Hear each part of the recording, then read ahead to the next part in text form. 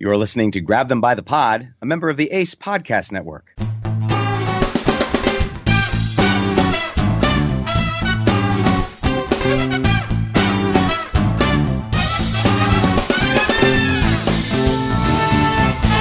And we are back again here at Grab Them by the Pod. I'm Kevin with Jesse, and we've got a lot to talk to you about tonight. The world of Washington, the world of Trump. It never ceases to amaze, does it, Jess? It does not. And we have to start off with a very special story about a very special someone you all know and love, our boy Spicy.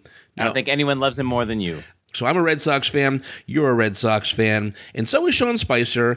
And just over the weekend, he was spotted at a Red Sox game. Not just spotted, he was on the Green Monster, and he took pictures with some lucky people who happened to be walking by. Well, that makes two of us who were at Fenway last week. Myself, my father, and my son went to a Red Sox game, and it got rained out. We sat in Fenway Park for 4 hours watching the rain fall, but at least Spicy got to see a game. Yeah, and, the people who met him said that he seemed like he was in a good mood, like he was having a nice day out in Boston with his family. I think maybe you take Spicy out of the White House, out of the Trump world, maybe he's getting a chance to breathe. He's getting to be a human being again, back down to reality. Well, it's certainly something where I could get along with the man. Spicer was raised in Rhode Island, and he does not shy away from his love for the Red Sox, the Patriots, all of the Boston or New England area sports teams. So, on that, he and I can agree. Maybe it's a new act in the life of Spicy. I'll give him another shot, just one more shot. Well, the real story we have to start with is Robert Mueller and his grand jury last week. And by the way, he's a special prosecutor. It has to do with all the Russian stuff going on with Trump and his administration. So last week, he impaneled a grand jury in Washington, D.C., and it's a sign that things are moving forward. The investigation is moving into a new phase. As of now, he has a dedicated pool of 23 grand jurors who basically just, like you and me, Kevin, they're just ordinary citizens, and they're charged with looking at special documents, listening to testimony, and ultimately it's going to be up to them to decide whether there are criminal charges, whether things move forward. And this is actually very important and very significant because he already had one. I mean, by the way, this is all reported, but we're going along with the fact that it's going on. He already had a grand jury in just across the river in Alexandria, Virginia, for Michael Flynn. So if he thought everything was with Flynn, if he was the be-all and end-all of this all, he would just have that one in Alexandria. The fact that he opened one up in the District of Columbia, it shows that maybe Trump should be a little worried. Well, the role of a grand jury, for those that are not aware of how the legal process works in this country, the role of the grand jury is to determine, as you said, Jesse, whether or not it is worth going forward with a criminal case, whether or not it is worth taking it to trial, to determine whether or not there is enough evidence that some sort of criminal activity has taken place. Now, the fact that this is even going forward would seem to speak that the Mueller investigation has turned up enough information that there may be some things warranting going forward and going to trial. And while this may be typical of investigation in normal criminal activity, would it get this far with a president, a sitting president of the United States, if there wasn't reasonable cause that something illegal has taken place? And it gets us all excited. Yeah, as you mentioned, this is a normal part of the process. Experts saying don't get too excited. Someone like Mueller, these grand juries are going to come up, but I'm excited. The White House apparently, though, isn't worried or excited. They just seem content to keep calling this a witch hunt. But like you said, grand juries don't come together for witch hunts. I think they have to start looking at another direction than calling it a witch hunt and calling it fake, because at this point, it seems very real to me. Right. We'll have to wait and see what this does bring up. But for those of us who are hoping that something goes down here, this is a welcome sign. And it's really weird that I'm hoping something happens with the presidency and the president. It sounds kind of un-American, but the way things are going, I think it's what's best for America if Trump were to go bye-bye as president. Well, I will hold my tongue there. Yeah. So Senators Lindsey Graham and Cory Booker actually introduced a bill last week that, and this I hope it gets passed. I don't know if it can get passed in this kind of Congress, but it would require that the DOJ seeks the request of a federal judge before firing any special counsel, basically saying that if Trump gets pissed off at Mueller because Mueller's digging up either stuff that shows that he's guilty or just stuff that he doesn't want to see, like his tax returns, right now he can just fire him, which would be ridiculous. We've heard Lindsey Graham Graham's thoughts on this in the past, but if this bill were to be passed, it would be up to a federal judge. And I think that it's just smart, whether it's Trump or a future president or anybody that may be coming up in the future. You shouldn't have the power to fire the person that's investigating you. You would think we would already have a law on the books for this because it makes so much sense. But, certainly we want to make sure there's no conflict of interest. And Mueller just keeps adding people to his team. I think it's up to 16 people now. I heard someone actually refer to, I don't know if it was in a news story or another podcast. They call them basically the Golden State Warriors because it's just the best of the best. They get former people in from the DOJ. These are legit guys in his team. It's not just any Joe Blow off the street. So is Mueller Steph Curry or KD? Mueller's going to be Steph Curry, right? I mean, look at the contract that Steph has right now. That's definitely Mueller. The money would speak to that. Yeah, and Trump's legal team, it's so very Trump. In Trump-like fashion, they're looking into Mueller's team for potential conflicts of interest, any way they can undermine them or discredit their investigation. Because if you can't, if you don't have the facts on your side, you just have to look for dirt on the other side. Sure. Classic Trump. No different than anything else he's done. Divert from the real issues, make us turn our heads while the bad stuff happens. Yeah, and I'm sure they'll be coming out with stuff whether it's true or not. Mueller something question mark. Just throwing things out there like he always does on Twitter without actually accusing them. It's become his MO lately. Well, from Mueller to Miller. Mueller to Miller, yes.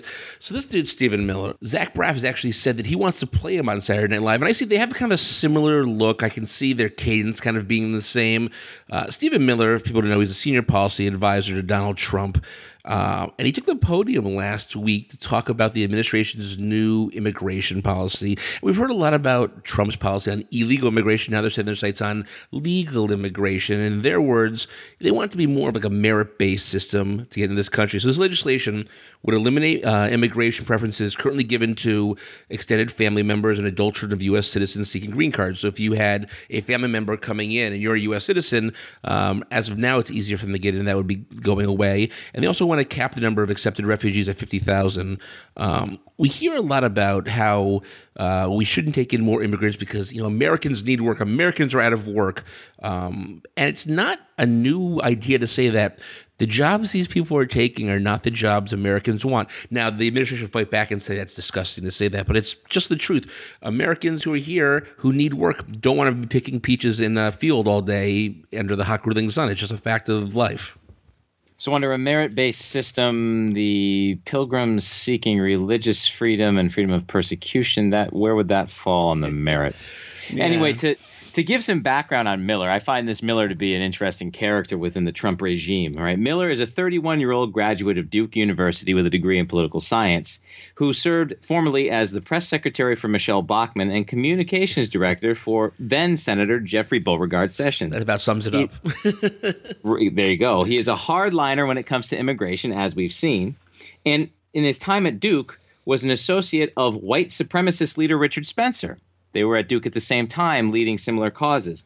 According to former Duke Senior Vice President John Burness, while at Duke, Miller, and I quote, seemed to assume that if you were in disagreement with him, there was something malevolent or stupid about your thinking, incredibly intolerant. So Stephen Miller has a history of being anti-immigrant, of perhaps being white nationalist, of espousing these views, and now he has a podium from which to speak on behalf of the President of the United States, where some of these ideas could have devastating effects for our way of life. Let's be honest, he just doesn't seem like a very nice guy. I saw a clip played on John Oliver's show over the weekend, and he was running for student government, something that we both participated in college, and he was screaming that he and others should be sick and tired of being told to clean up after themselves when they have janitors on staff to clean up for them. And it's like, oh, probably immigrants. Yeah, of course. What a putz. So CNN's Jim Acosta, who has been a very vocal critic of this administration, and by the way, his father immigrated to America from Cuba during the Cuban Missile Crisis. He had some issues with this policy, and especially that it aims at letting people in who speak English. He said, what are we only letting people in from England and Australia? And oh my God, Miller almost had a meltdown. He went nuts and said, well, you think only people from Great Britain and Australia speak English? That's insulting to many of the hardworking immigrants who speak English all over the world. And Acosta just kind of accused the administration of engineering a racial and ethnic flow of people into this country. Because when you said merit-based system, they'll decide what those merits are. You come from a country that isn't Muslim-based, you can come in. You speak English, come in. You look like me, come on in. Miller has said that these accusations are just outrageous, insulting, ignorant, just foolish things. But I'm on Team Acosta here. Well, as an insult, to insult Acosta, he called the man cosmopolitan. But according to the Washington Post this week, Miller himself lives in a $1 million condo in Washington, D.C.'s posh city center neighborhood. So, pot calling kettle black, I'm not sure. It's just another way to call him a city folk, where all the Trump supporters would be argued to be more rural. It's coastal elite in another term, I think. Stephen Miller grew up in Santa Monica, California, I believe, and then was educated at Duke University, both of which are on the coast. So I'm not sure who he's getting off insulting, but nonetheless. Acosta then cited the famous poem we all know, The Statue of Liberty. Give me your tired, your poor, your huddled masses, yearning to breathe free. Miller, of course, then starts going on this giant tangent saying, we don't understand the history between the Statue of Liberty. The Statue of Liberty has absolutely nothing to do with immigration. It's about American liberty lighting the world. And that poem, by the way, was not originally on there, so why should it matter? So the Statue of Liberty went up in 1886. That poem was added 17 years later. So that poem has been there for 114 years. So I'm not exactly buying his idea that, it's no big deal. It hasn't been there that long. Just look at – I did a Google image search. You should too. Just type in Statue of Liberty immigrants. You get a million pictures of immigrants on the boat coming into Ellis Island, seeing all the Statue of Liberty and everything. I mean, it gives you chills. Well, as you noted, it may have not been there originally, but it was added – in the early 1900s, well within our period of massive immigration that included the parents of one Donald J. Trump. Okay. And, Stephen Miller perhaps has underestimated others within this country that are students of history, because the poem, The New Colossus by Emma Lazarus, was written in 1883, prior to the construction of the Statue of Liberty, as a donation to an auction of art and literary works conducted by the Art Loan Fund exhibition in aid of the Bartholdi Pedestal Fund for the Statue of Liberty. That poem has been there as a way to raise funds to install the Statue of Liberty, and has always been the mainstay idea behind what that statue represents. Yeah, it's personal to me, just like it is for a lot of people. My great-grandfather came in through Ellis Island in the early 1900s, and I can only imagine what he saw when he saw the Statue of Liberty for the first time. So I want to read something I found on a government webpage from the National Park Services. They have actually a webpage on the Statue of Liberty, and you know what that page is called? The Immigrant Statue. What a coincidence. And it says, between 1886 and 1924, almost 14 million immigrants entered the United States through New York. The Statue of Liberty was a reassuring sign that they had arrived in the land of their dreams. To these ancient newcomers, the statue's uplifted torch did not suggest enlightenment as her creators intended, but rather welcome. Over time, liberty emerged as the mother of exiles, a symbol of hope for generations of immigrants. President Franklin D. Roosevelt's 1936 speech in honor of his 50th anniversary solidified the transformation of the statue into an icon of immigration. In the speech, he presented immigration as a central part of the nation's past and emphasized the newcomers' capacity for Americanization. So basically what that says is, sure, maybe it had to do with liberty lighting the world originally, but it doesn't matter what the original intent is. It became a symbol of immigration and how that makes our country so great. So for Stephen Miller to go in these insane rants, it's so stupid. I mean, there's no other word for it other than stupid. It literally stands next to Ellis Island, the nexus of our immigration of the late 19th century, early 20th century. It sure as hell wasn't a symbol telling them to get lost. Yeah. I mean, I knew it as a kid. I remember watching The American Tail, Fievel Comes American. I think they're the mice are on the ship and they see it as they come in. So even as a young child, I knew it was a thing. So, he's stretching. But as we know, he was a debate nerd back in college. So he'll debate anything if it helps his buddy the boss. By the way, Stephen Miller is being considered to take over for the Mooch, Scaramucci, as communications director. If that's the way he's going to be communicating, it's going to be – is it sad there's a perverse part of me that wants him to get that job? Because it just gives me something else to go crazy about. I mean, we're gluttons for punishment, but we love it. And see how long he lasts. Yeah. And after this all went down, Sarah Huckabee Sanders was on Fox News earlier today saying, Miller put Acosta in his place. Yeah, he put him in his place. The only people who think Miller put Acosta in his place are people that want to see that. Anybody else just saw Acosta standing up for himself and making a reasonable discussion, while Miller just went nuts. We've been hitting a lot on the right, so let's go over to the left here and see some infighting going on. So last week, an article came out. I got a lot of traction, basically putting the Democratic Party back into a civil war between the center and the left, kind of a Hillary and Bernie 2.0. The article specifically named Senators Kamala Harris and Cory Booker, former Massachusetts Governor Deval Patrick, as Democrats being groomed by the centrist establishment to run for office. By the way, they're all black, which is interesting that they chose those three. According to the article, some of the problems they had was Harris, even though she is black, she was a prosecutor, and Black Lives Matters is more associated with the far left, and they are wary of anybody who has to do with law enforcement. Booker has ties to Wall Street. Patrick actually worked for Bain Capital, which we heard a lot about in the 2012 presidential election. And we even saw it Romney. Yeah, exactly. Mitt Romney is in Bain Capital, we're hand in hand, and then Patrick, who I think is good friends with President Obama, went and worked there. We saw it a few months ago with the election for DNC chair when we had Tom Perez, who was elected, and he was the choice of the center, and he beat out Keith Ellison, who was more of the choice of the far left. So I think we can forget the individual candidates. Kevin, in your mind, what has to happen for the party to unify? Well, the DNC needs a gut check here and to come together and rallying behind which of their ideals matters the most. The left has some great ideas, and I tend to lean more to the left myself. But I also understand that perhaps some of those ideas are too pie in the sky for the more moderate version of America. And in order to get elected, we have to come back towards the middle. We have to find bipartisanship, some common ground. And when we go to the extremes, whether it's the right or the left, that isn't necessarily good or for what is best for this country.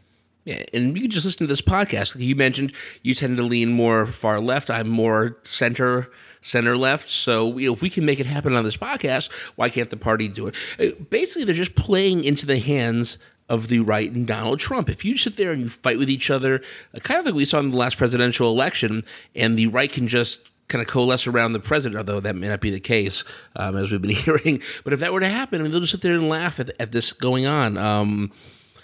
I understand wanting to share different ideas and question the background or the viability of candidates. There's nothing wrong with that. If you want to know why Patrick worked for Bain Capital, if you're afraid that Cory Booker has too many ties to Wall Street, that's fine. I mean, that's what we should be doing with our candidates. We should be looking into their past and making sure they're the right fit. But just to write them off because they're too far to the center, too far to the left, I think that's ridiculous. I think you have to come together at some point, though. When it comes to the candidate that is chosen, you may not like him, may not be your number one pick, but just look at the other side, Well, and the Democrats could take a page out of the Republican playbook, which no one rallies around the party like the Republicans.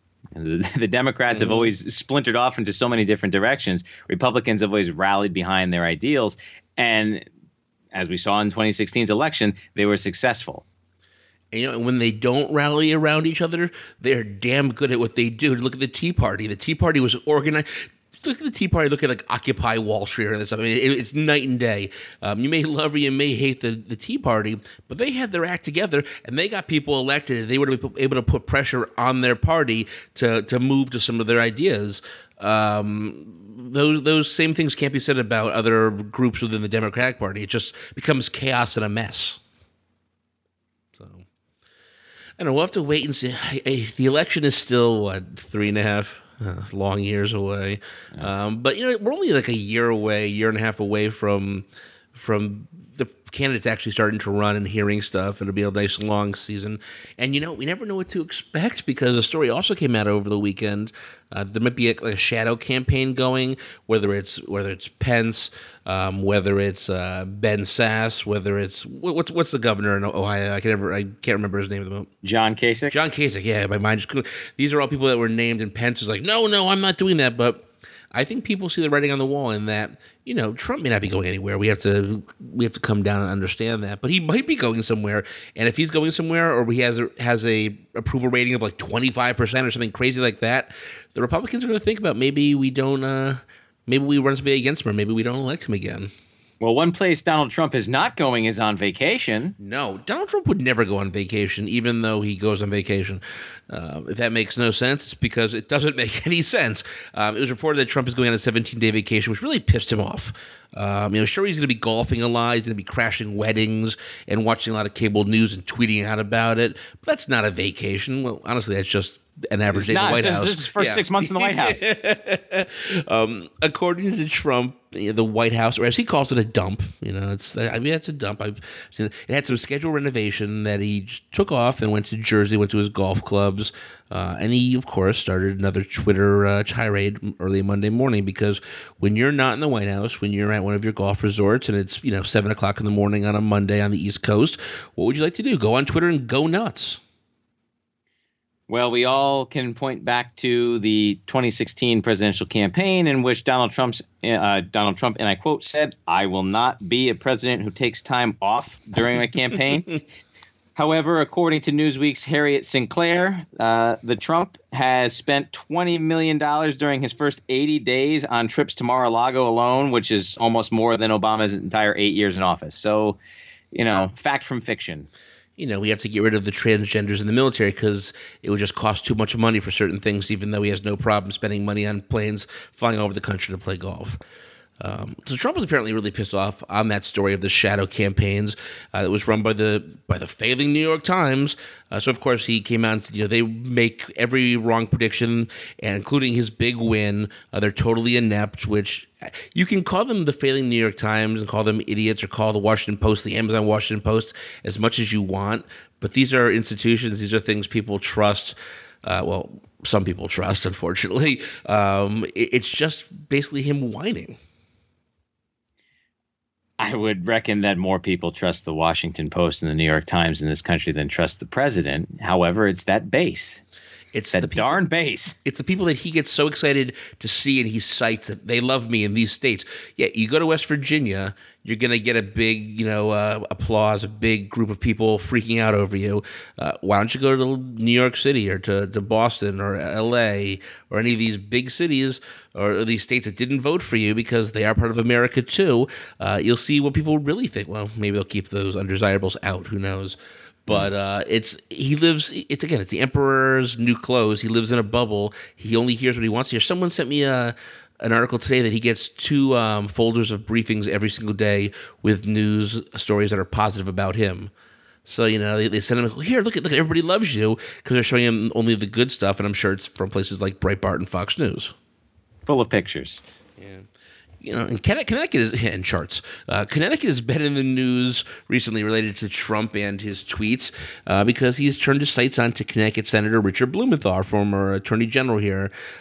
He had just been on CNN earlier this week talking about the Russia scandal, and whatever Trump sees on, I can't believe he's watching CNN, by the way. I thought he'd be watching Fox News, but whatever he sees on TV, he has to comment on. So he started tweeting out, talking about Blumenthal and his discussion on this Russian hoax, when he's a liar about his Vietnam service.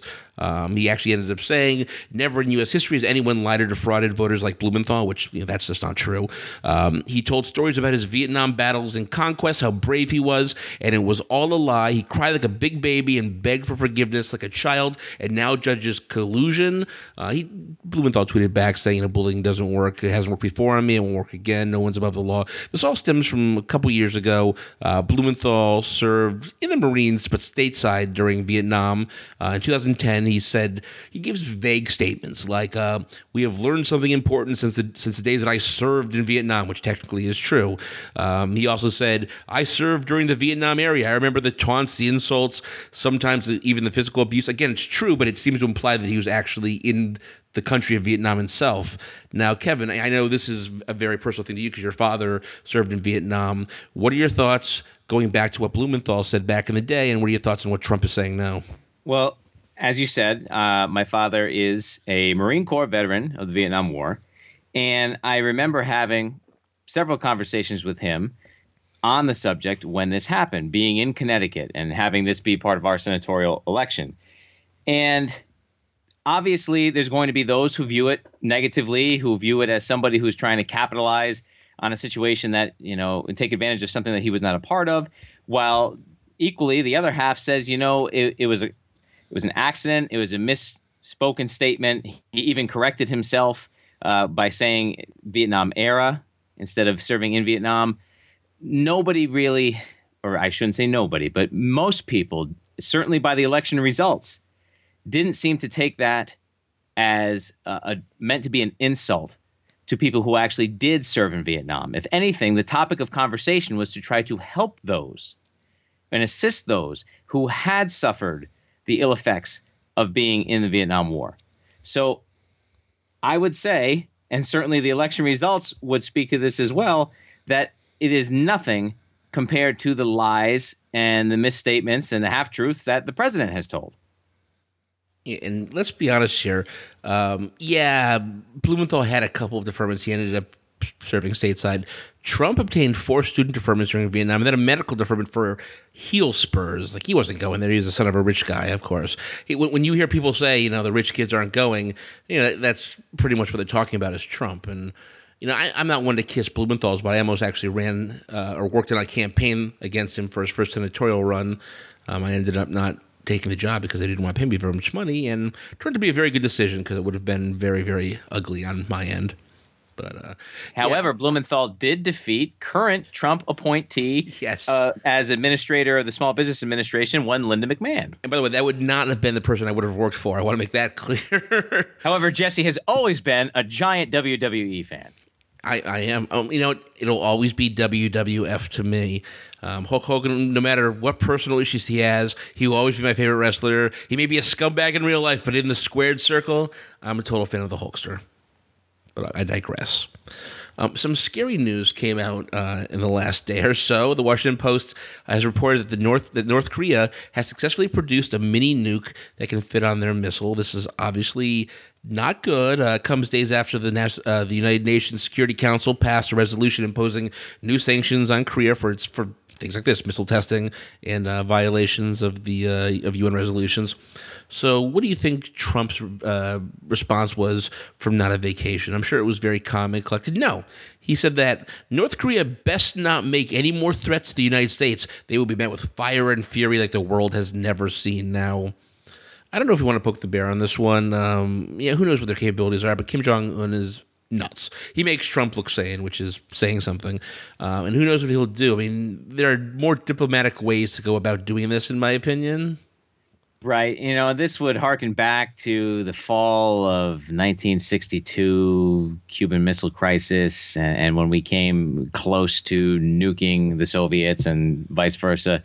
However, the dangerously scary thing here is that we're not dealing with Kennedy and Khrushchev, two men who, while they, acted with passion, also, kept their level head and their wits about them. We're dealing with two egomaniacal unstable human beings at the helm, at the button. Yeah, and it's that you're being kind the way you're saying that. It's even worse than that, I think. It's with someone like Kim Jong-un who feeds family members to dogs while they're still alive because they didn't say God bless you. You think he's not going to blow away Hawaii or Los Angeles or something just because they pissed him off or he didn't like it? No. And then Trump's response, Trump would be like, fine, blow up the entire region, but sir, that'll screw South Korea, China and Japan. Oh, who cares? And just do it. And then it's the end of the world. It's a little hyperbolic, but it's true. It's these things get out of control very quickly. These are the things that cause us to lose sleep at night. Mm-hmm. It's worth noting, by the way, that after this stuff came out, Trump retweeted a tweet from Fox and Friends that said, U.S. spy satellites detect North Korea moving anti-ship cruise missiles to patrol boat, and had a link to it. This story had a lot of anonymous sources in it. That were from things like the Justice Department. Now, Trump has said he hates leaks and he hates anonymous sources and that it's fake news when there are anonymous sources, but yet he goes ahead and supports it here because it pushes his agenda. All right. When it's for me, yippee! Yeah, it's only bad when someone else does it. That's just the Trump mantra as well. At least onto something funnier than nuclear war and all that devastation. my boy Orrin Hatch, who I used to the work with. right-wing and song-singing senator from the state of Utah. Yeah, the state that hosted the 2002 Winter Olympic Games, Go America. That was the name of my 2003, 2004 paper in college. And what was yours again? Something about Trent Lott, about being a male cheerleader. I can't remember. Oh, what a difference 40 years makes. So I worked with Orrin Hatch a little bit on the Senate Finance Committee when I was there. I saw him in the hallway once, and I couldn't see who he was because I'm blind. And I ended up staring at him, and I think I freaked him out as I came closer and realized I was staring at a senator. It just happens. But he said that the GOP is done with the healthcare debate. They're moving on to tax reform. We've done all we can. And the exact quote he put out was, "As far as I'm concerned, they shot their wad on healthcare, and that's the way it is. I'm sick of it." Now people started to freak out online over the terminology, shooting wads, and perhaps there are some sexual connotations to that. So Hatch had to come back out and tweet that it had something to do with the Civil War, and anybody who knows anything about the Civil War and shooting wads knows what I'm talking about. So what it actually refers to, Jesse, is the cloth, felt, or cardboard disc that retains the powder and shot in position in the charging of a gun. And in context, it means to do all one can do. I think of something else. I won't go into it any further. It's our juvenile minds. Yeah. It doesn't matter how old I get. My brain. The other day, someone said, "If you do that," and I laughed and said, "do." I mean, that's just the way my mind. I might be running for town council. I may be, have an adult job, but if I hear do, I laugh. What can I say? He's not the only person that says they're pretty much done with health care. McConnell seemed to indicate they were done too. He said, we don't dwell on situations where we come up a little bit short. They want to move on to tax reform. The only problem with that is that they wanted the health care cuts to help pay for some of the tax cuts. Again, all we've seen, we talked about it, months ago at this point, was a single page of like 20 bullet points. We'll see when that happens, but I'm not holding my breath on it happening anytime soon. No, because you'll be out of breath. Yeah. Before we go any further, I want to let one of our fellow podcasts at the Ace Podcast Network tell you a little bit about their show. Take it away, guys. Can it get down like this? This is Coming Clean Podcast. Can we get down like that? with Sam and Marty. If you're looking for a dose of mid-2000s nostalgia, check out the Coming Clean podcast where we talk about iconic shows like MTV's Laguna Beach and The Hills. Find us on iTunes or wherever you get your podcasts. Left coast, best coast, did I stutter? West coast, that's my bread and butter. Rap fam, hot damn, on the come on. Everybody be like, what up, what up, what up? She looks like she's in California. As we get towards the end of the show, I want to talk a little bit about Laura Trump's real news. So Laura Trump, if you're not aware, is the wife of Eric Trump, who Saturday Night Live would have us believe is the doofus of the Trump brothers, although recent events have maybe had us rethink that a little bit. Maybe not. Yeah, maybe not. Or maybe they both are. Who knows? So she decided to get in on the family business because why not? The family brand, the Trump brand is fake news, all that kind of stuff. And what else is she doing these days? So she's been hosting a series of videos on Facebook, which she calls Real News. Want to know what President Trump did this week? Watch here for the real news. Now, she doesn't talk about things like Mueller's investigation kicking up or like the Mooch leaving or Priebus leaving or any of this stuff. She talks about, things that make the Trump administration look good that really aren't of much importance. It's basically state-run media that's run by his reelection campaign, hosted by his daughter-in-law. I can't foresee this really taking off, but if his voters love it, they may make it huge, just like they've done with lots of other things I said were never going to take off. Should we expect anything less? I mean, you and I just spoke earlier today about this. Why are we still surprised by anything that comes out of the Trump clan? I don't know. It upsets me that I'm still surprised. It actually upsets me when I see Trump tweets and I just ignore them because they seem like no big deal anymore. It's like when you have a drug habit. I think that when you take it for a long enough time, you get a tolerance to it, and then you need a bigger high to feel it again. It's what's happening with Trump is that when he puts out these 1,000 tweets on Richard Blumenthal, I'm like, all right, I've seen this before. But what's he going to tweet out next? That, hey, we're going to war with North Korea. Well, he hasn't told any of his generals or admirals this. That's, again, that sounds hyperbolic, but that's not out of the realm of possibility. Sad but true. Yeah. All right, Kevin, what do you got for Kevin's Corner? Well, Jesse, This week, White House policy advisor Stephen Miller thrust the purpose and meaning of the Statue of Liberty to center stage in the battle over immigration. While students of history do know that the statue was a gift from France and was intended as a symbol of liberty enlightening the world, it came during an important period in our American experience when our entire demographic landscape was seismically shifting. The statue quickly became known not only for its symbolism of liberty, but also of those entering our shores and harbors seeking the freedom and democracy, the true American way, that the statue represents. While the Emma Lazarus poem may have been an addition 17 years after the statue first was erected, we are foolish to believe it represents anything other than all the good that immigration has done for this beautiful country. Few among us can trace our ancestry to someone other than an immigrant. For 241 years, through peace and war, crisis and calm, threats and adoration, this nation has grown and prospered driven by the power of immigrants.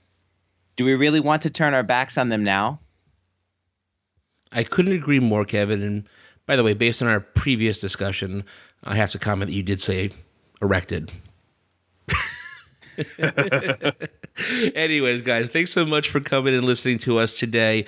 It's always wonderful to hear you. Remember to go to our website at www.grabthembythepod.com for all of our links to social media and how to listen to our podcasts. Although you're listening to our podcast now, so I think you've got it pretty much figured out. And until next time, it's been great. See you then, Kev. Later.